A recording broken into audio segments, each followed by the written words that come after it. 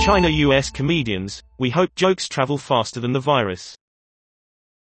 Comedians Jessie Appel in the United States and Tony Chu in China caught up online during the pandemic.